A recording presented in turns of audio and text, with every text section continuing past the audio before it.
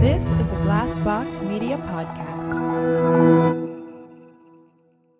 Murder Was the Case is a free-form conversational podcast which makes educated speculations about criminal cases and human psychology based upon the information we have reviewed.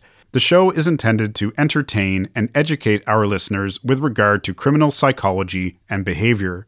At no point should the content of Murder Was the Case, whether spoken by a host or guest, be misconstrued as a formal professional opinion or diagnosis, nor as a wholly accurate or complete account of any case. Any person discussed as a suspect or potential suspect is innocent unless a court of law determines otherwise. If you dig Murder Was the Case on Glassbox Media, follow us on Twitter or Instagram at MurderWTCase or on TikTok at MWTC Podcast. I think with his wife, he cut her so much that one of her breast implants came out. Genital mutilation again. Was this all post-mortem? It was, and we asked him why and if this was a psychological signature of the crime, and he said no, it was just an afterthought. It was just kind of like, I'm here, fuck it, why not? Today I'm speaking with Chris Duett of Criminal Perspective, one of the most original and chilling true crime podcasts old Dr. Murder here has come across to date. Along with his co-host Andrew Dodge, Chris has interviewed dozens of homicidal gangsters, mass murderers, serial slayers, and straight-up ice-cold killers. And you can actually hear those interviews on Criminal Perspective. Get ready to hear about Chris's little convos with serial killers Phil Jablonski and Robin Gecht, along with Brandon Roberts and Hope Worthy, who murdered 3 homeless people in Knoxville, Tennessee. Welcome to the Dive Bar, everybody. I'm here with Chris Duett from Criminal Perspective podcast on the Crawlspace Podcast Network. And I don't normally interview other podcasters, but Chris's podcast is really close to my heart. It's something truly original. And I just want to talk about his podcast because I think if you dig mine, you're going to dig his. And it's called Criminal Perspective because it's literally getting the perspective from the criminals themselves. So, Chris, welcome to Murder Was the Case, my friend. Thank you very much, man. I'm really excited to be on your show, and it was very charitable of you to invite me on. Yeah. Well, when you make something as fascinating and compelling as you've made, you paved the way yourself. Of course, I'm going to have you on the show when you're doing what you're doing. There is something about actually speaking with criminals, which I've done a little of myself. I'd like to do more. Rather than just reading about them, that makes a world of difference. And so I want to drive people to listen to your show because I want them to hear it from the criminal's own mouths, but at the same time, hopefully take some of the things that I've taught in my show and be able to go, okay, well, hold on. Is that true?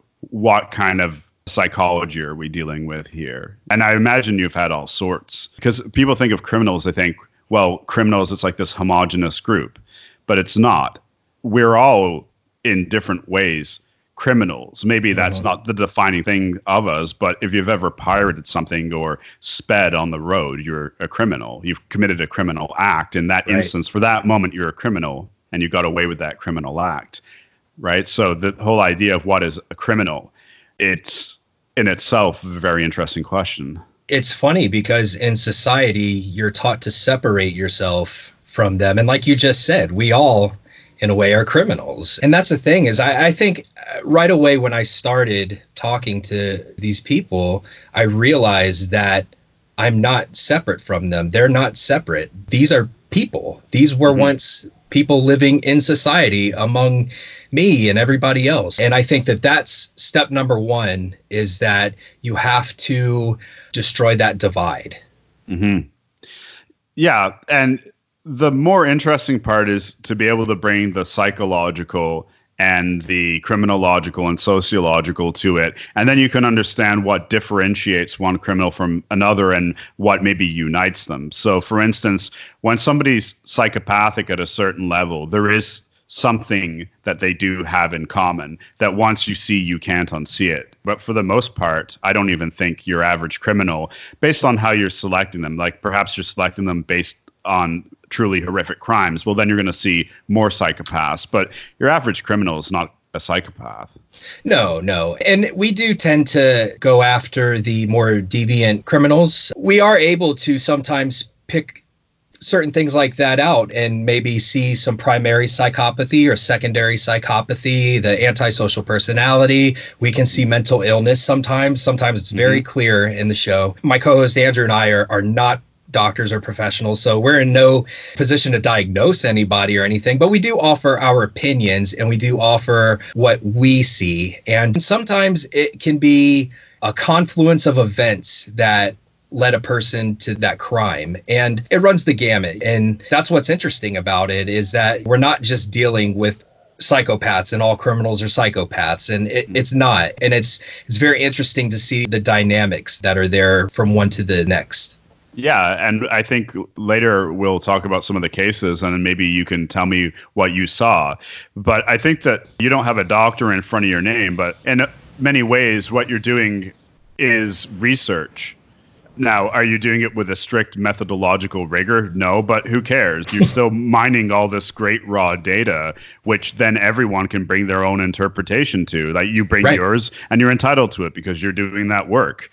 But I might interpret it a different way. The point is that you've got raw primary source material now. And so once you've mined that and you've put that out there for the world, unless you've selectively edited it in a really egregious way, it's priceless. And hence why you're one of the few podcasters who I'm saying, like, no, like, you're welcome anytime on Murder Was the Case, because in many ways, I think the research you're doing is more valuable than a lot of the research that professional criminologists or psychologists are doing. Just for that, because of the ways that it can be used by everyone in the world, really, including those people with a doctor in front of their name themselves. Yeah, and that's kind of the point, is that we wanted to offer the criminal perspective. We wanted to get these interviews out there. Of course, there is a lot of analysis on our show from our point of view, but that's not to say that this is how things are. It's just presenting all of this information and encourage listeners to make up their minds, come to conclusions, come to probabilities, to use it. And that's really why we do it. I think you nailed it with saying that putting the data out there is the biggest piece of what we do. Yeah. And it's original data. That's the huge part. I want to talk first about how you came to the idea of devoting so much of your time to interviewing criminals and like what the process of going through that was. And you mentioned when we were talking before we were recording that you had some life experience that led you to do this, but also have some confidence that you could make correct interpretations and inferences and be able to speak with the subjects without being totally fooled by them, or you had something that allowed you to converse with them. So I'm really interested in that. Can you please tell me about that? Yeah. Even if it's like your biography, whatever. You're free to speak. I'll make it short and sweet. So when I was younger, I was probably about 7 or 8 years old. Actually, let's go back a little bit more. In 1989, I watched the news coverage of the execution of Ted Bundy. And that was my very first introduction to it, if you will. And I asked my mom, I was like, who is this guy? And why are there people cheering that he was killed? And they said, what is going on? She was just like, he was really bad and he hurt a lot of people. And he was killed for what he did because it was that bad. And I was just like, oh, wow. And that was I was 5 years old, but that stuck with me. I remember that. A couple years later, my favorite uncle actually committed an attempted murder on an ex-girlfriend. And I believe that same year, Danny Rolling was out in Florida, yes. where I live. So still a little kid, I remember asking my mom about Danny Rolling. And she told me, I was probably, 7 or 8 years old. And she told me, oh, yeah, he's killing these people in Gainesville and he's posing their bodies to shock the police and stuff. And I was just like, whoa. And so it was a different time back then. But that stuck with me. And then I spent the next several years, my weekends were spent on a prison visiting yard going to see my uncle. I believe he did 8 years or so of his sentence for attempted murder. He eventually got out. But I spent a significant portion of my youth hanging out in prisons on the weekend. Yeah, so I was a bit desensitized to that, talking to inmates and things like that. I kind of understood how prison life was like and what their lives were like. And going a bit further, just the interest in serial killers and things like that never left me. Read the true crime books and things like that in high school. And then ultimately, I got a bit older in my early 20s. I became good friends with somebody, and I was friends with him for several years, lived with him and all this stuff. I'll say his name and everything. I've talked about him on my show.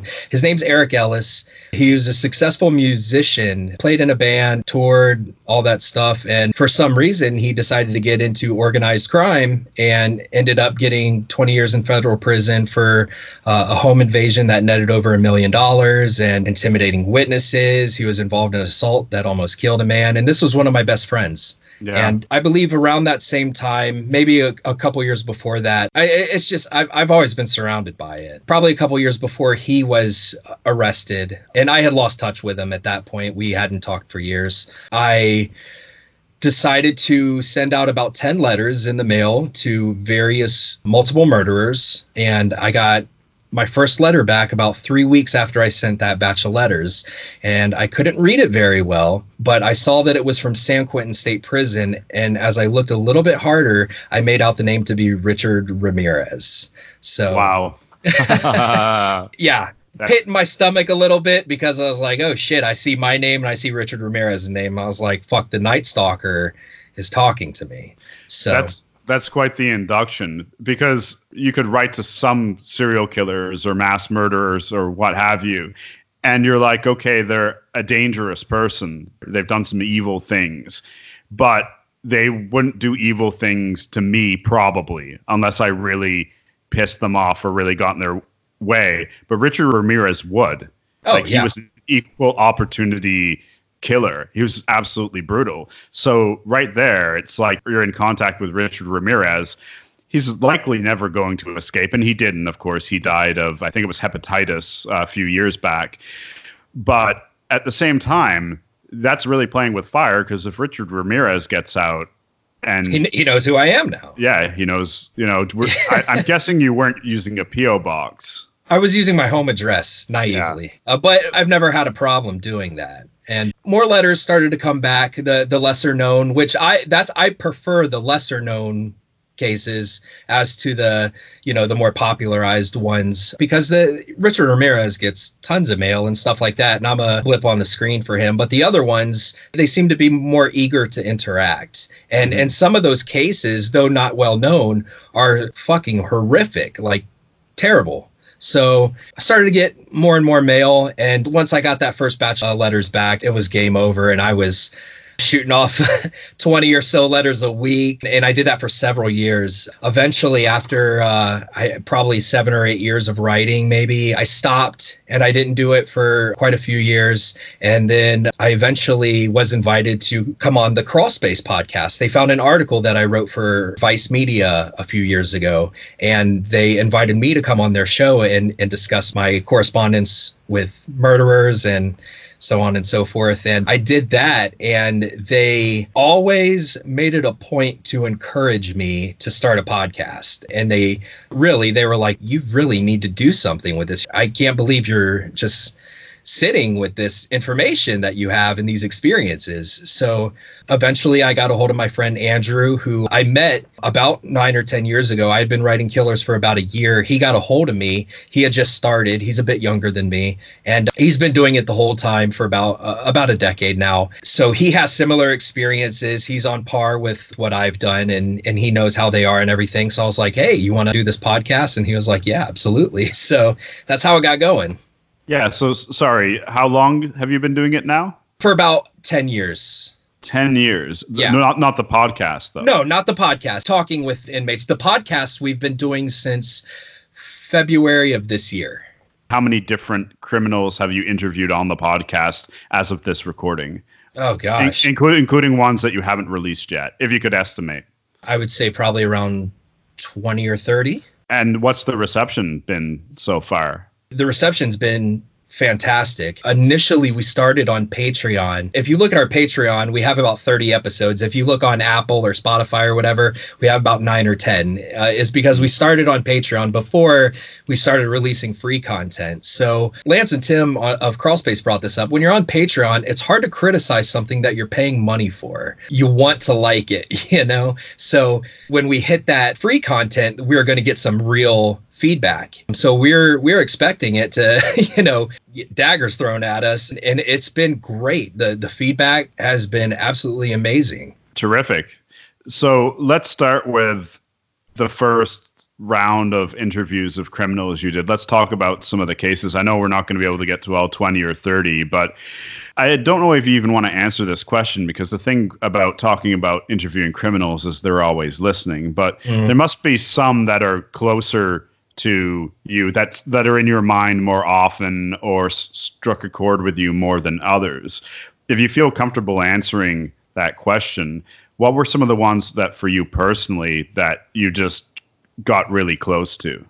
Yeah, there's no question I won't answer. I'm a completely open book, and that's damning sometimes, but it is what it is. I know it well.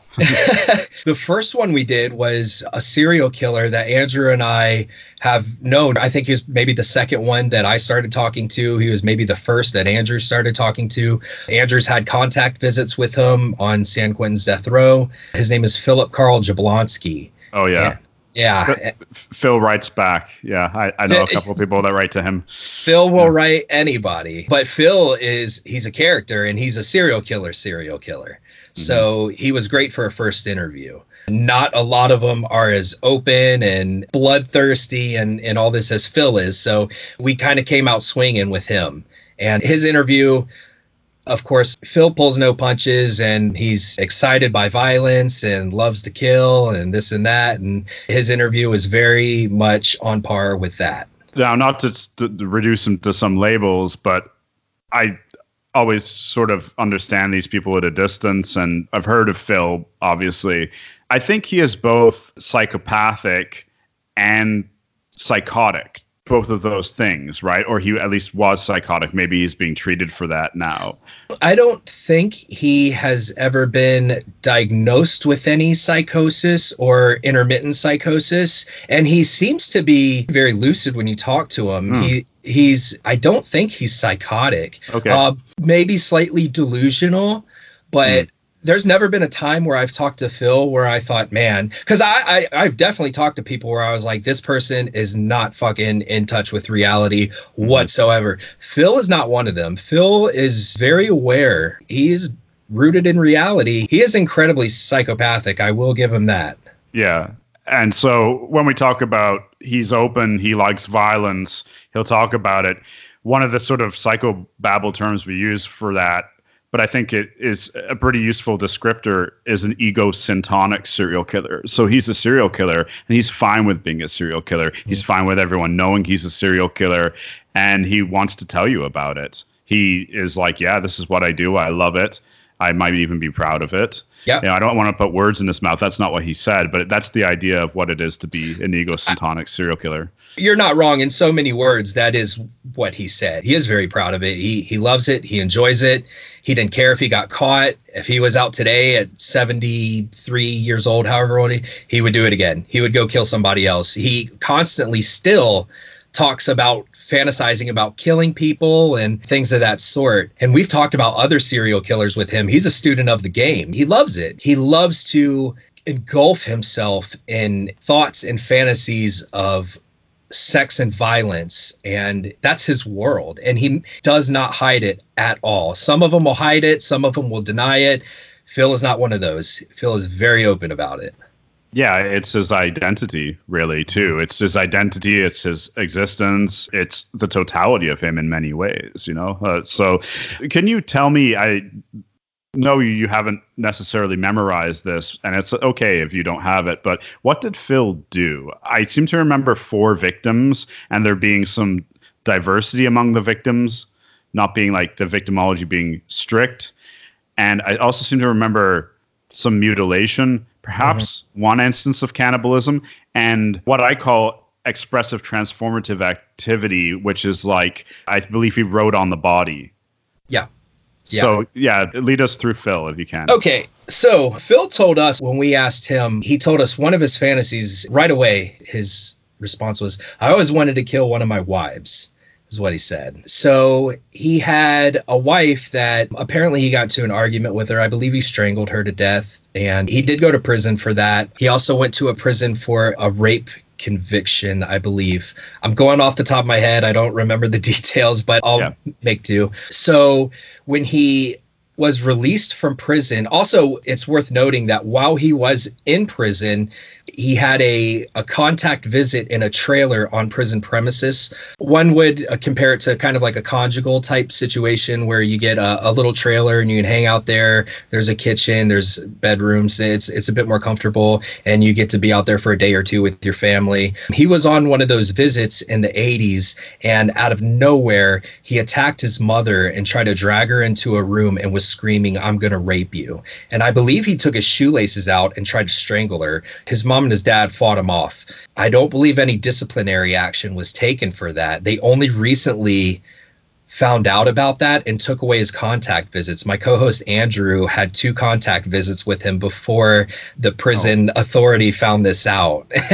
And Andrew said he would do weird stuff like stand up and stretch and stick his crotch in his face. Very much intentional. Phil is a pansexual, male, female, whatever. He's an admitted I don't know if he's ever engaged in the act of child molestation, but he's very much into pedophilia. Sexually, he prefers infants and small children. So he says, while he was in prison, he became pen pals with a woman named Carol Spadoni, and they got married while he was in prison. She met him through a pen pal thing. She was a Christian woman. And when he got out, I guess he had said a lot of things that had alarmed her, and she was not comfortable with him being around her. So she told his parole officer, I don't want him coming near me.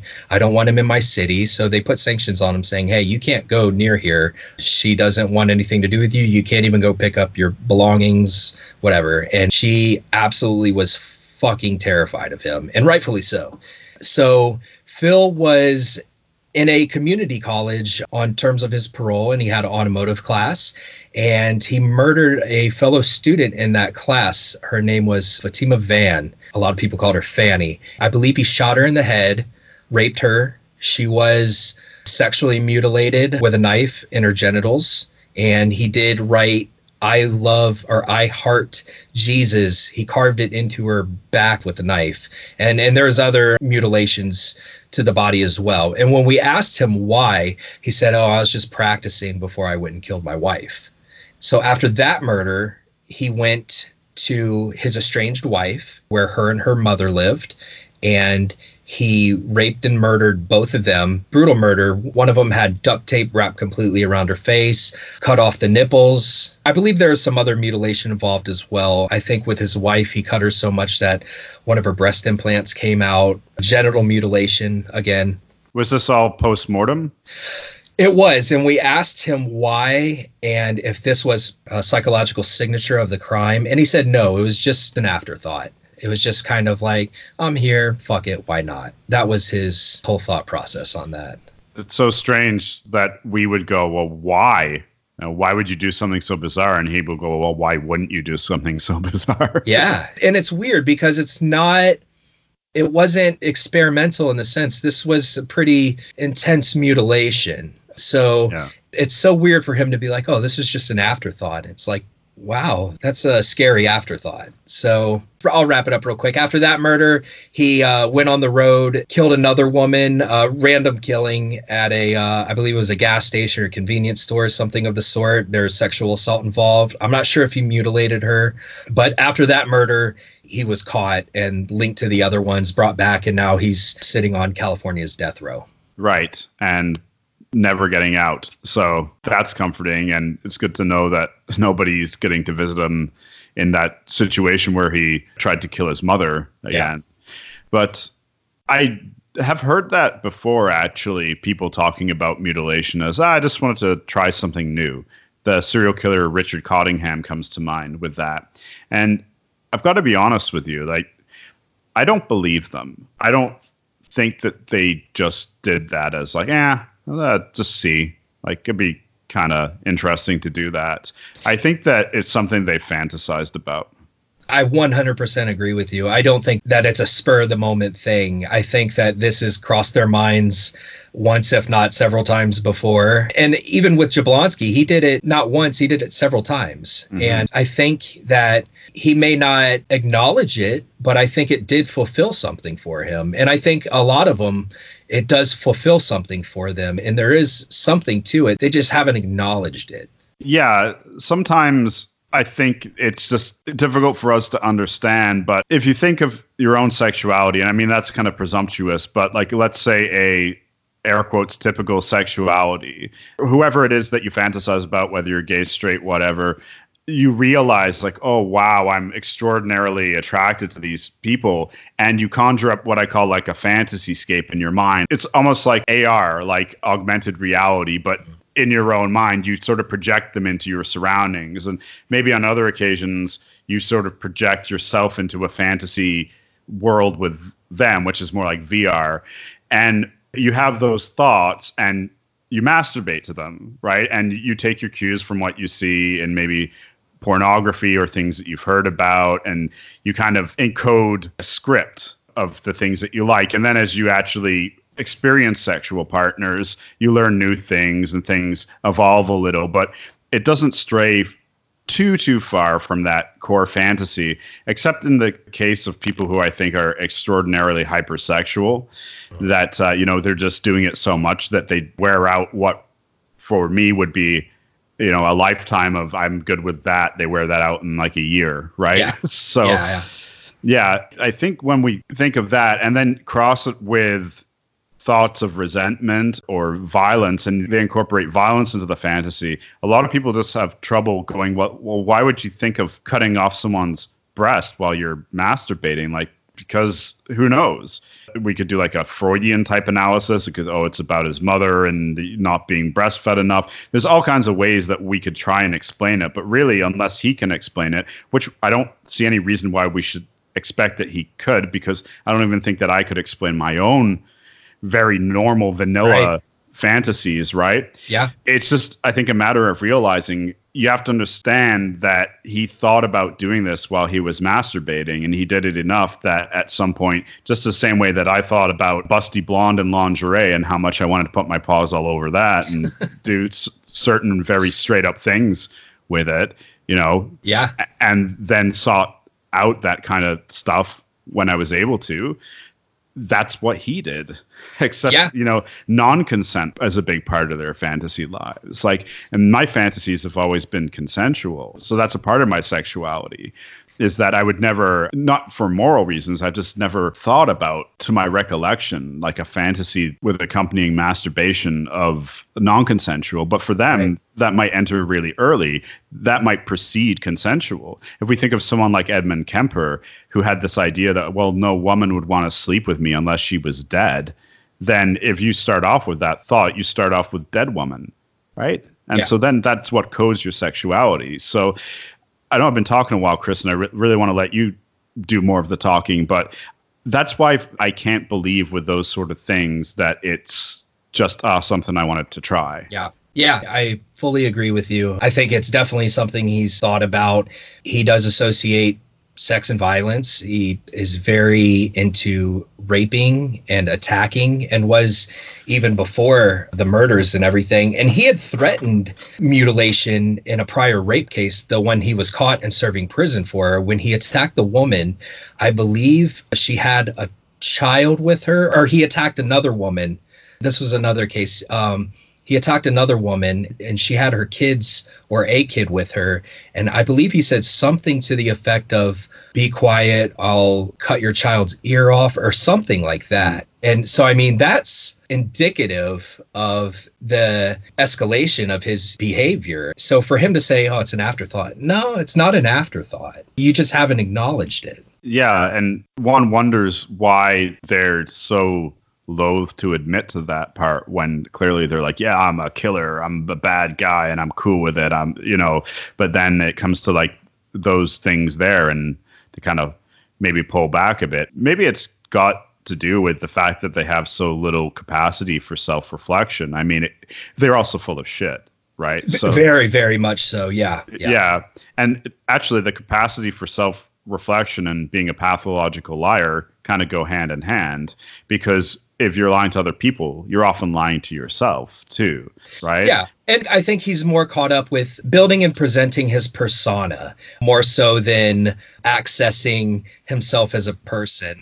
Yeah, I think you might be on to what may explain that, why he, is not considering certain aspects of his crimes. But yeah.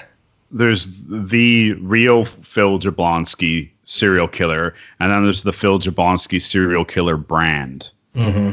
Right. So he's probably presenting to you guys a brand of it, even though he's saying, and he's being truthful and saying, I'm cool with it. He wants to control, just like all of us do to some extent, probably you and I a little bit less than others, as we mentioned, but most people do some sort of impression management all the time in different scenarios. And he's probably just thinking, well, that is not part of what we want in the Phil Jablonski brand, like this sort of sexual mutilation that goes deep into the recesses of my childhood and that's always been there since I began masturbating. That's not really a good part of the story. We'll just trim that part out. I've spoken to dozens and dozens of serial killers, and of the serial killer variety, I cannot name you any off the top of my head that are incredibly introspective and also possess the intelligence to convey what they know about themselves. I mean, I can't. I can tell you some juvenile murders, some mass murders, things like that. But when it comes to serial killers and psychopathic personality types, I can't think of one off the top of my head that I can think, wow, this person has really analyzed himself and they express it very well. I can't. Yeah, and that is because, let's say, the majority of not all serial killers are psychopaths, and almost all of them are psychopathic. So that just goes part and parcel with that particular, let's just call it a personality disorder. Yeah. Yeah. Now, before we move off Phil, and I don't want to give away too much because the idea is to stir up some intrigue to drive people to go listen, but what did you personally find to be the most interesting thing, or the thing that stuck with you the most that Phil Jablonski said to you, like the kind of holy shit moment, if there was one?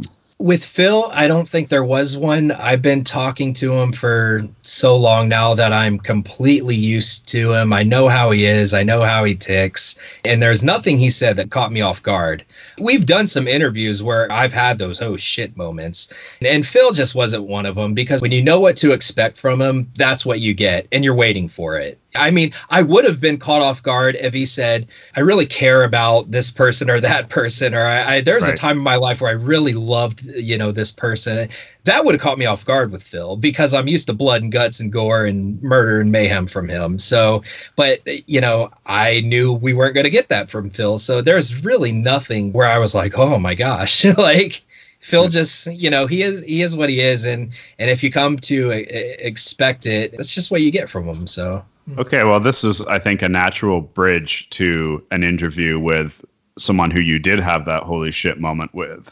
So let's just lead to that naturally. Tell me about someone who you had the holy shit moment with.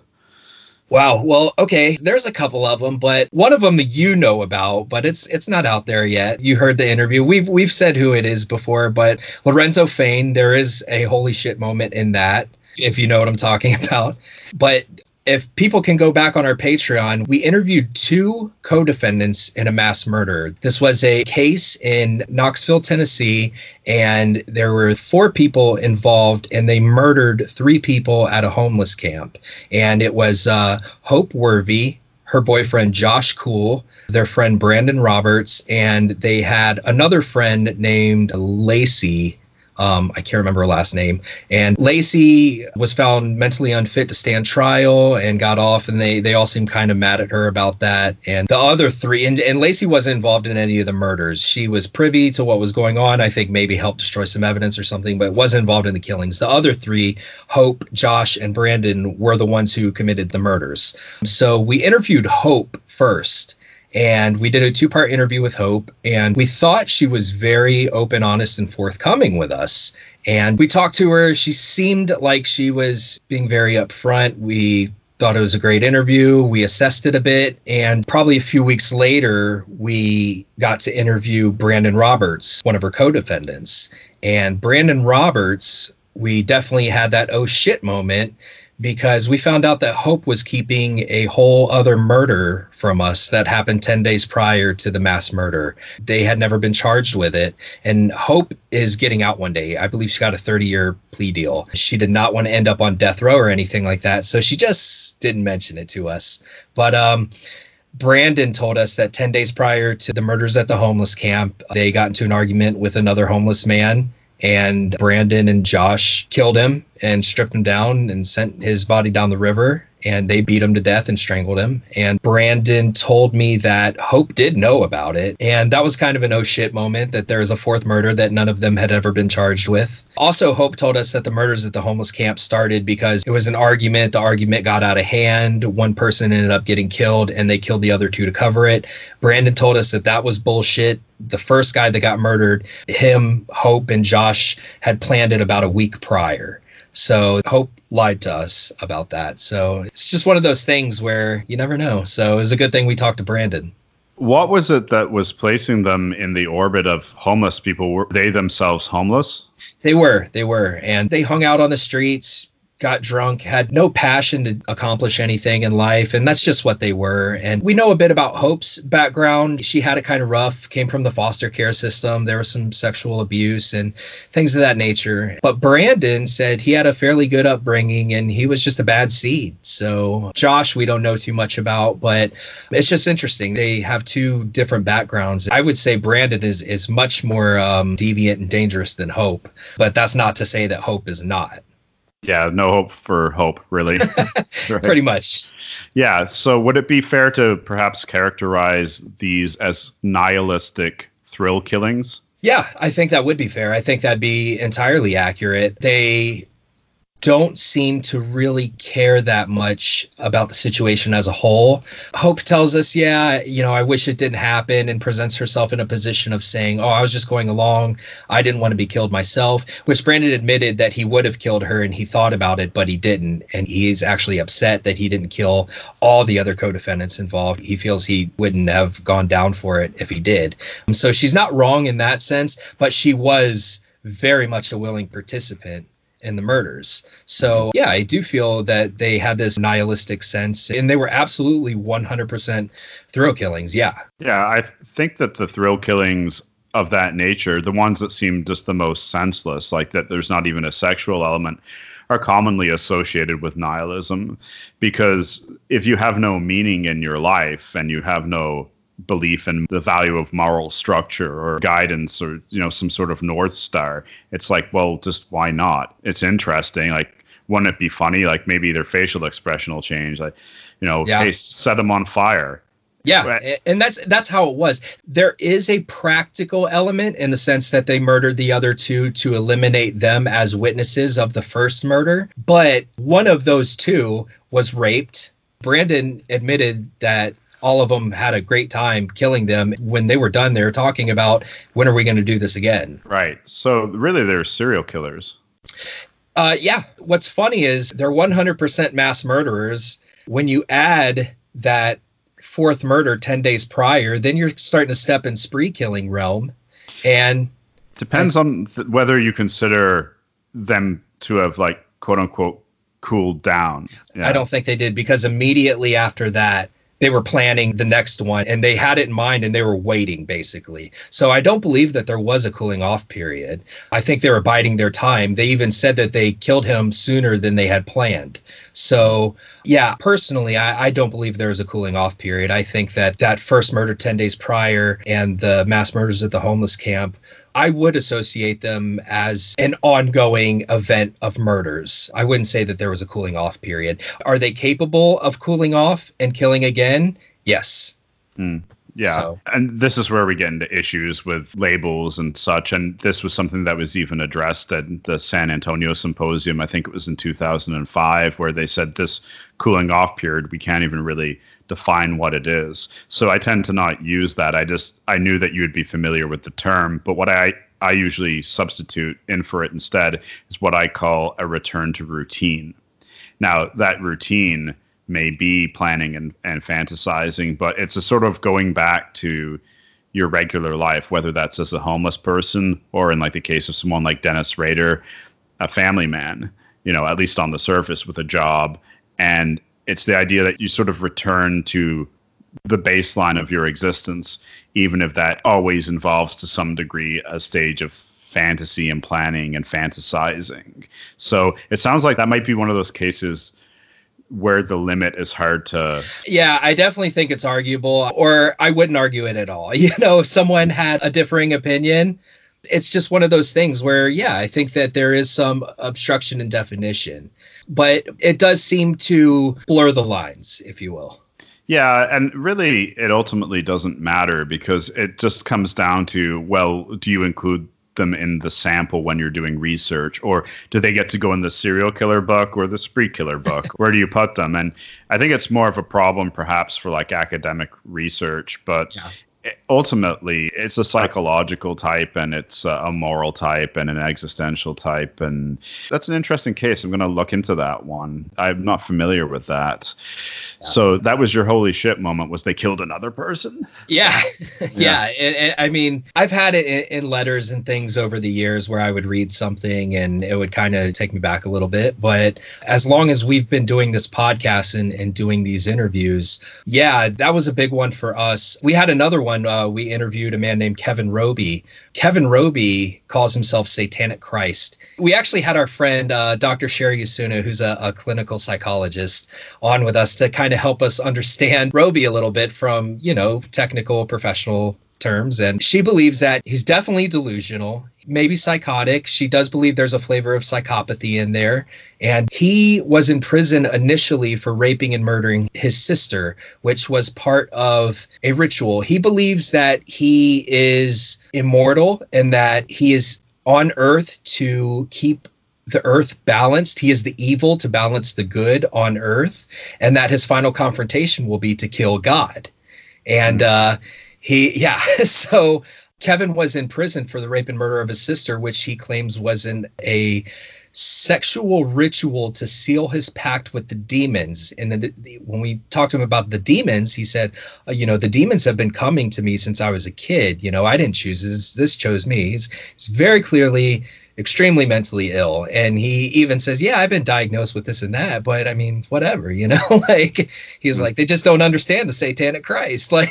But while he was in prison, he murdered there's an actor named Lloyd Avery III, and he was fairly well known. He was in the film Boys in the Hood and some other movies. Yeah. And he ended up going to prison for a double murder. I guess he was pretty well to do. And they call it Tupac syndrome. After playing a gangster in a movie, he became a gangster in real life. Right. That's fascinating. That's something that we could talk about the whole episode on. Yeah. He linked up with the Bloods and got caught up in a double murder, went to prison for life, was a very well-respected gang member, well-respected in prison. He was Kevin Roby's cellmate, and Kevin murdered him, and Kevin claims it was a ritualistic killing, and painted the cell with his blood and all this stuff. But the thing that got us, and people can hear this in the interview, we literally went speechless for a second, because he kept the body of his victim in the cell with him. They were cellmates for, I think, 2 or 3 days after the murder. And he propped him up in his bunk, and he put a blanket over him, and he tied a string to his hand.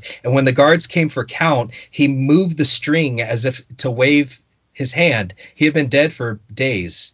And that was kind of a holy shit moment. Like, what was the purpose? And did you think you were going to get away with this? This happened in the most secure prison facility in the state of California, Pelican Bay. And that was another holy shit moment for us. Okay, so I've got a couple questions here. I got a couple answers. No, you haven't heard this one. First of all, sorry, what year did he go into prison? Kevin Roby? Yeah. I'm not really sure. He's been in for some time, though. Maybe the 80s or 90s. Well, that's important, because Weekend at Bernie's. We talked about that. You did. Because if he wasn't Satanic Christ, I would say this is the Weekend at Bernie's killer. That's when we mentioned this to Sherry, she's like, "Oh shit, he weekend at Bernie'd him." I was like, "Yeah." And there's a little bit known about that crime that was out there before, as in we didn't know the method of which he killed him and all that, but Kevin Roby cleared all that up. And what is out there is that it was ritualistic, and he placed his body on a pentagram that he had drawn on the floor. Mm-hmm. And there's little things like that were out there, but painting the cell with his blood, that's not out there. How he killed him, we now know that. Kevin talks about that. He talks about the why. He talks about the ritual, the purpose of the ritual. And that's one thing that I don't think anybody knew, is that, he weekend at Bernie'd him. Yeah, I think that's the most interesting part to me. Yeah, I want to know if he saw Weekend at Bernie's. Like, is this some sort of intermimetic killing, inspired by art in some way? Yeah, he's so fucking delusional that just blew us away. And we were just like, why did you not think that they're going to notice a skeleton in the bunk at some point and blood all over the place? And another thing that he thought was kind of funny was he had bloody towels in his cell because during the murder, Lloyd Avery bled a lot, and he hung up the bloody towels, and people initially thought they were entrails. And Kevin thought that was kind of funny. And it was just, yeah, it's so strange. Sometimes it just makes life seem surreal, and I just go, man, how did I get here at this moment talking to this guy about, and it's just one of those moments that just, I don't know. Well, I suppose he is surreal, isn't he? Like, his inner life is one of surreality. So when it manifests on the outside, then that surreality enters our reality. Yeah. You think you're just talking to this fucking nut job guy who, has some sort of self-justified propensity for violence and ritualistic violence and stuff. But man, it's interesting. It is very, very interesting. And it gives you a whole other aspect of the criminal mind. Now, this is a personal question, but this is the other one that arose to me as something that I just want to put on the table because it's something I've written about academically. You seem like a pretty open guy, but if you don't want to answer this question, that's fine. You can answer it in any way you choose. Are you yourself religious or spiritual? Like, do you have a belief in, say, deities or anything like that? No, I don't. I've been atheist for quite some time now. When I was about 12 or 13, I got into looking at a bunch of different religions just because, you're at that age and you start to question everything. And the whole Christianity thing seemed kind of funky to me. So I started to look to see if anything else made sense to me. And the most logical thing that I connected with was atheism. More recently, I'm a member of the Satanic Temple, but that in and of itself is an atheistic belief, more rooted in social causes and things. But yeah, I'm very much atheist, so none of that stuff connects with me. So what fascinates me is, where does religious belief end and delusion begin? And is there actually a difference? I think I have an answer to that question. But I think I do too. I think it's when you believe with such conviction that it's not that I think or I'm pretty sure or I hope. It's that I know with absolute certainty, which I think on Richard Dawkins' scale, it's either a 1 or a 5. It's like extreme religiosity. I think at that point you're delusional because you just simply don't have the evidence to support that level of belief. Right, but people are not going to think in scientific terms when it comes to that. They don't. Mm-hmm. This is just something that's traditional and it's indoctrinated and passed through, and people just choose not to question it. And it's so ingrained in them that they are uncomfortable with the idea of it being questioned, with the very thought of it being questioned. So I think it's bullshit. But I mean, whatever. I don't. Live and let live, right? Yeah, exactly. I mean, I think it's stupid. I don't agree with it, but whatever. People can think what I think is stupid. That's what's great about humanity. Well, that's what the value of just being open to discourse is, right? It's when you start to shut yourself off and you won't have these conversations. That, I think, is when things become maybe dangerous or tribal and fragmented. And that's why I felt just by talking with you, we've known each other now for just a little over an hour, coming up on an hour and a half. And I could already tell, like, this is a guy I think I can ask this question to. Yeah. Not because I could tell that you're an atheist. I suspected you might be. Yeah. But either way, there are people that are open to having these sorts of discussions. And those are generally the people I like to speak with and talk to, because that's the intrigue in life. That's interesting. I wouldn't want to just be in an echo chamber of atheism either.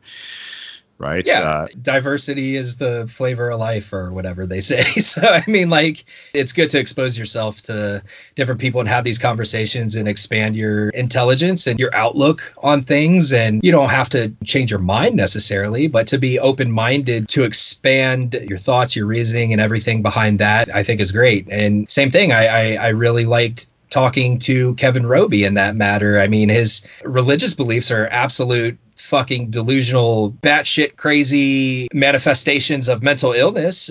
But I thought it was very interesting hearing what he had to say. And it's funny because you can tell that this is stuff that he has thought about, and it's very rooted, it's very sound, but it's also bullshit. So, but to him, you cannot convince him that it's bullshit. He is Satanic Christ. He will kill guy, so I don't know. Well, the story is different, but the level of belief and lack of evidence is the same as, say, like the jihadi who doesn't think if he blows himself up, he's going to paradise. He knows he is, and that's why he does it. That's why it's like, well, he didn't really show any signs of being depressed or I mean, some of them do, but you have those cases. It's like we had absolutely no idea. Why would he do that? He was only getting into study medicine on a university scholarship. Like, it just doesn't make any sense. It's like, it does make sense once you accept that set of beliefs that, look, this is a fast track to paradise, all sins forgiven. It's rational and it's good, right? Once you accept that God says that it's good to do this, and it's not only am I doing a moral act, but I'm also doing an act which is going to ensure that I live in bliss for the rest of eternity. If you truly believe that, almost like, why wouldn't you do it? Both good in the objective sense, because God says it's good and God designed everything, but also good for me forever. Yeah, to them, it goes beyond justification. It's not only is it justified, it's necessary. They come to that conclusion, and it's so crazy what drives that conclusion home and how differing that can be to people. But it's there, and I guess it just goes to show how dangerous ideology and things can be, or delusions for that matter. But wherever it's rooted or based can be dangerous in the wrong mind. Yeah, and I think that is the problem with ideology, is whatever character it is, whether it's of a religious, metaphysical nature, or whether it's secular ideologies like, say, white supremacy or hardcore communist beliefs or whatever, is that they all result in people closing themselves off to discourse and exchange of ideas, and no, this is the truth, this is the true way. And once you get into that, you become, I believe, a dangerous person, just as dangerous, actually. And this happened naturally, and I can't believe it did, but just as dangerous as somebody who's utterly nihilistic, like in the previous case that we discussed. So there you have kind of two extremes that just fell naturally into place over the course of this discussion. That's beautiful. That's crazy. Rhyming conversation, right? Poetic even. Yeah. You see why I'm leaving academia now? Yeah. I don't blame you.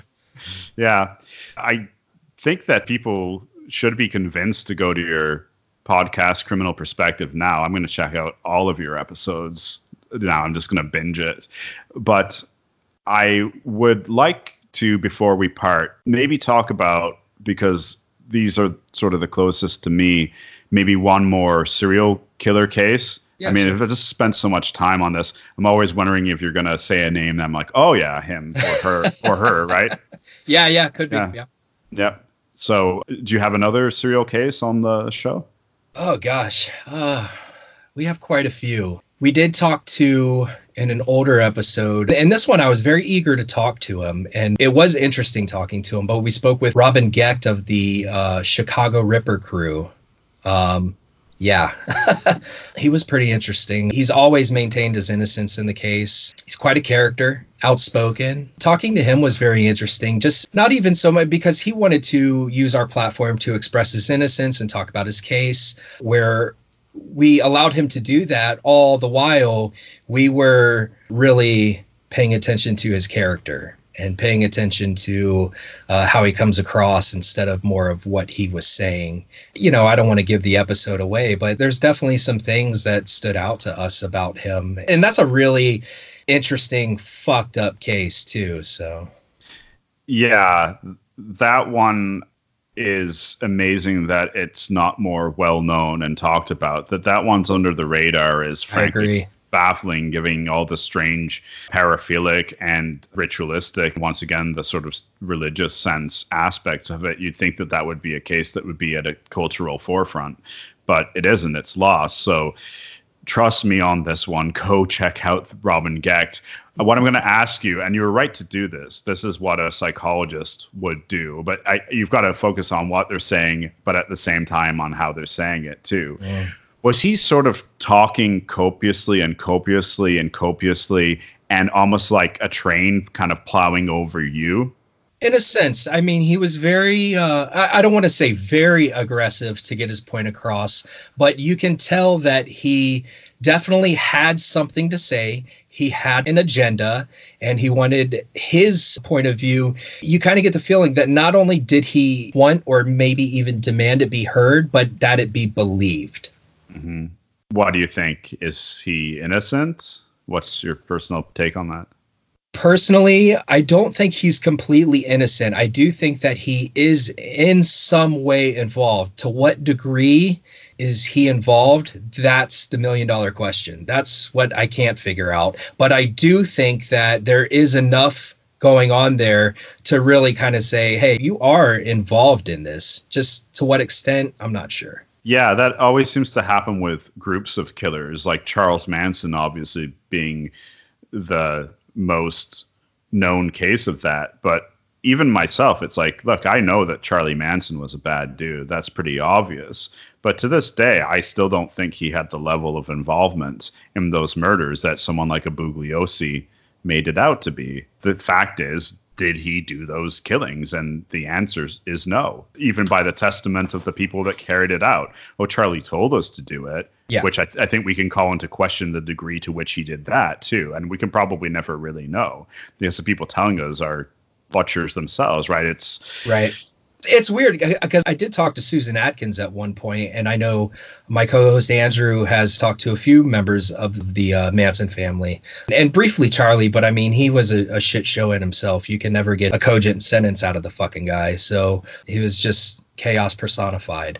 But it's funny because I always respond in a way about Charlie Manson that I've never heard anybody else say. And I don't know if it's right or wrong or what, but I do see Manson as a serial killer. After talking to his followers, I believe that Charlie Manson directed and perpetrated these killings. He was the catalyst. He was the push behind it. He was all that. And he used people as his weapons is really what he did. And I don't think he's this manipulative genius. People think he's this mastermind that can just get these people under his control. No, I think he was the perfect storm. I think if Charlie Manson went beating around on the fucking streets in 2019, talking the same bullshit he did back in the 60s, people would write him off and say, oh, there's fucking crazy ass Charlie. But back then in the hippie era, the time, the cultural climate was perfect. The timing was perfect. His bullshit was perfect. He was just simply the perfect storm. It couldn't happen at another time. And yeah, and I do think that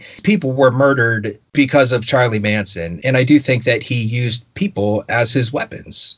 Okay. Yeah. So it was his vision and he guided them towards it. They did commit the acts, but really it was Charlie's idea. Yeah. And he did give them pretty specific instructions. Their hands working with his brain. I mean, how is that different from his hands working with his brain? It all depends, and it's funky. And then you get into law, and then what is he legally, criminally responsible for? And then that's a whole shit show. And I mean, that's why the case is still a phenomenon to this day, because it's a jumbled fucking mess.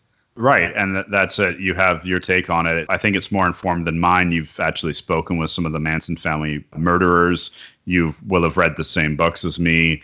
It's such a rabbit hole case that I've kind of avoided it because I don't want years of my life to go down it. It's like JFK or JonBenet Ramsey. I get the gist of it. I get the gist of different arguments, but I'm just not getting sucked into the vortex, because I don't see what I can really add to the conversation that isn't already there. Yeah, it's a dead horse at this point, but I mean, this is really not much that anybody can add to it. The case has been looked at through the deepest microscopes at this point, and everybody just has their opinion on it, and that's just, you know, it is what it is. Right, and I'll just end the Manson topic by saying I'm going to leave the ball in your hands there, because I believe you've done more quality research on it than I have, and probably greater research, but I've really just been eyeballing it. Yeah. So that's cool too. Do you have episodes out then with Susan Atkins? We don't. I talked to her shortly before her death. At that point, she was literally on her deathbed when I was writing her, and her husband, who was actually her appellate lawyer, was kind of taking care of her, and he was typing her letters as she was telling him, and she was at the very end of her life, and that was years ago. And Charlie's dead, and Andrew, I'm not sure if he keeps in contact with any of them, but I know at a point he did talk to some of them. I don't want to blow up his spot and say who. That's not really, you know. Yeah, I get it. Yeah, because it's not out there. This is a Glassbox Media podcast.